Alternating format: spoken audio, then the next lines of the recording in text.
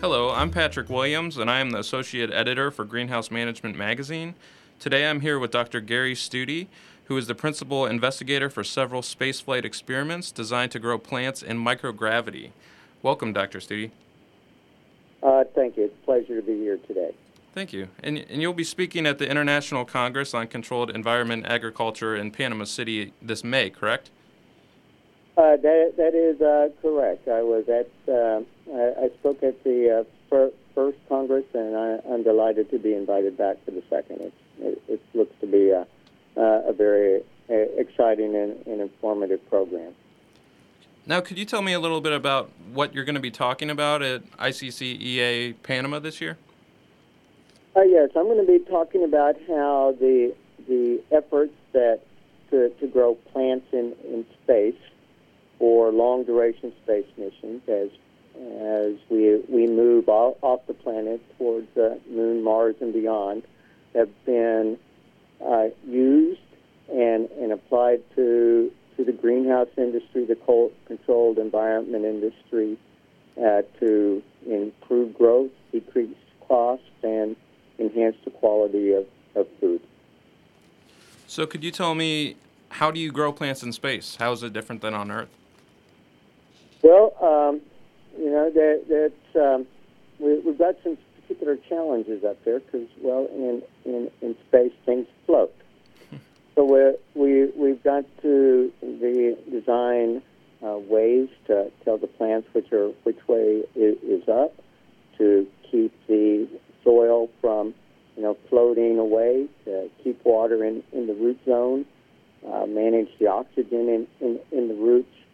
So over the years, a number of different growth chambers have been designed to simulate the environment for the plants, to optimize it in that weightless environment. So we come up with various challenges to try and overcome that. What are some of the most difficult things that you find with this research? Well, over the years, those problems or challenges have evolved. Initially, it was just learning to tell the plant which way was up. Because you'd plant the seed, and a root will come up and go up into the air, but won't know to turn down into the soil. So that was overcome with light and using what we call phototropism and colors of light, so the roots will go in the direction that we want to. But one of our overarching problems has been, or challenges, is getting water and maintaining that balance between water and nutrients and oxygen, so you don't flood them, but then they don't get dry. Because unlike on Earth, where if I pour water on top of the soil, or I put it underneath in a hydroponic system, it will wick its way up. If you put it on the soil and in space, it forms a ball, and will stay where it's at unless we figure out ways to get it down to the roots. So that's been an ongoing challenge, one we're getting closer to solving, and have successfully grown a number of crops on the International Space Station. But they're the same problems that we have in a greenhouse. It is getting the appropriate amount of light, controlling the atmosphere so they're not contaminants such as ethylene. It is maintaining the temperature and humidity.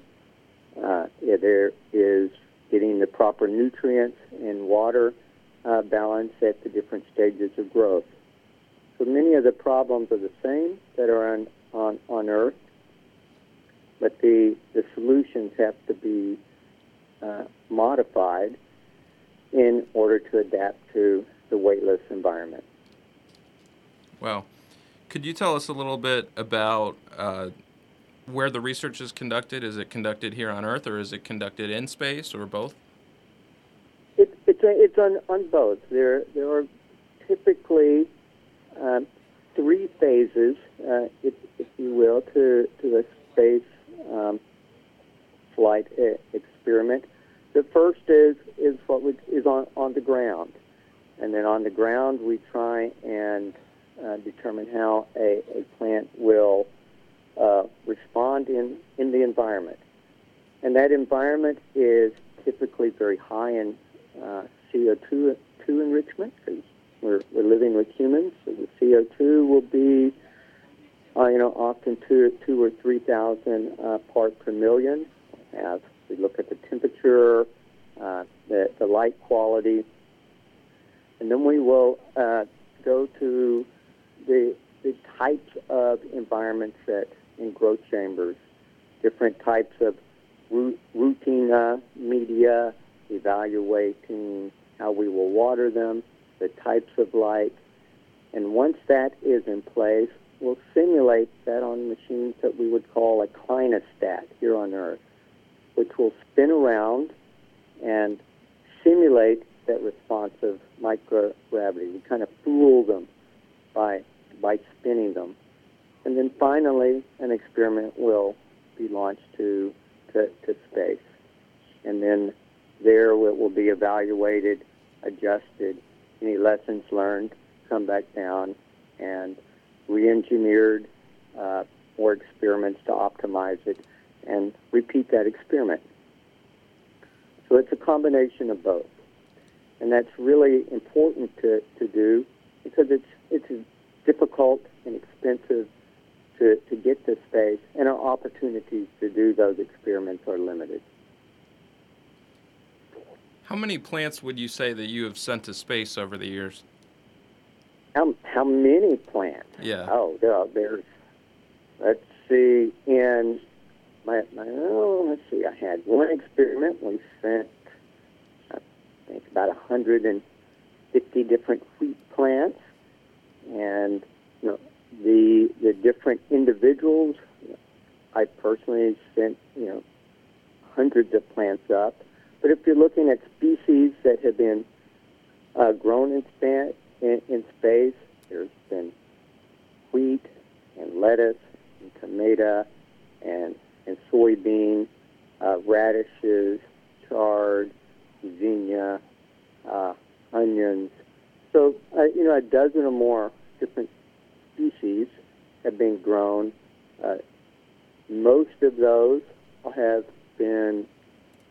some economic value, and many are used simply as research tools. We use a Arabidopsis, a species that is a nice model system for many responses to space. And I've personally been growing a legume called Medicago truncatula. It's related to alfalfa. It's clover, as a model for the pulses or legumes. So we can look at biological nitrogen fixation. So, a number of different species have been grown in space. And I'd have really no idea the actual number of plants, but a lot. Oh, that's all right. Great. And could you tell us, just in general, why grow crops in space? What's kind of the long-term goal here? Is this for interplanetary colonization purposes, or not quite that, forward thinking? There are two reasons.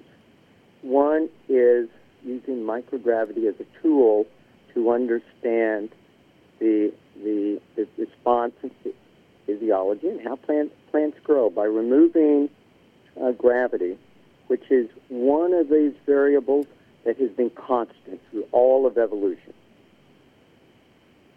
And through that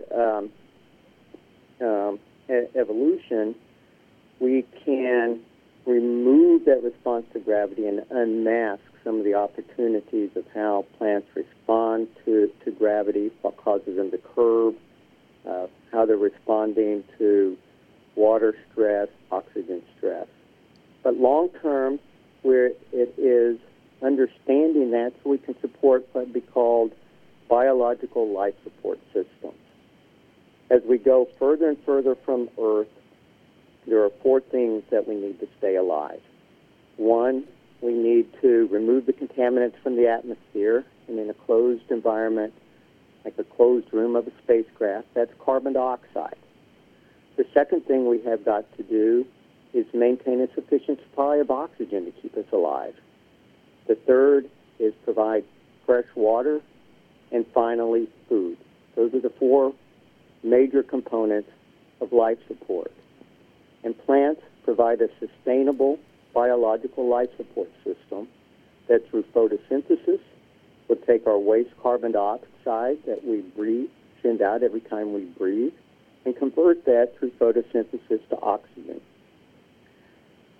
Through the process of transpiration, we can take our wastewater, purify that to portable drinking water, and if the crops are done select properly and we put the dials right, we produce food. So the four components to keep us alive, food, air, and water, can be provided from a biological life support system. So that's the long-term mission. And that has real application here on Earth, especially in greenhouses, where the necessity to minimize waste and runoff, to sustain, minimize energy use, to increase efficiency, recycle water, convert the resources of carbon dioxide and nutrients to maximum productivity and saleable crops is paramount. So those are the three drivers.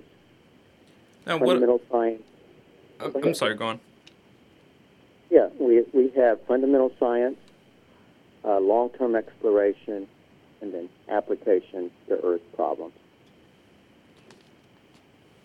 What else would you like people who plan on attending ICCEA Panama this year, what would you like them to know ahead of time about your speech? Well, what I'd like them to know that they'd be surprised at the role that NASA, which is, we do incredible things in sending, launching rockets and going to space, that how we have looked at fundamentally affected the greenhouse and closed environment industries, the technologies that are enabling indoor agriculture, vertical farms, plant factories such as light-emitting diodes, recirculating hydroponic systems, beneficial microbes for the rhizosphere, in deep sensors for precise nutrient control, have their roots within our exploration of space, finding ways to improve and optimize the technology for growing plants in closed environments, how that has translated to these emerging industries and stable industries that are affecting our food supplies. So that's what I'd like to be the takeaway as a takeaway. As we look outward into space, we're also helping to feed the 4 billion people on the planet. That's fascinating. Dr. Stutte, thank you so much for taking the time today. Okay, it's absolutely my pleasure, and I look forward to attending the conference and meeting old friends and meeting new ones. Thanks.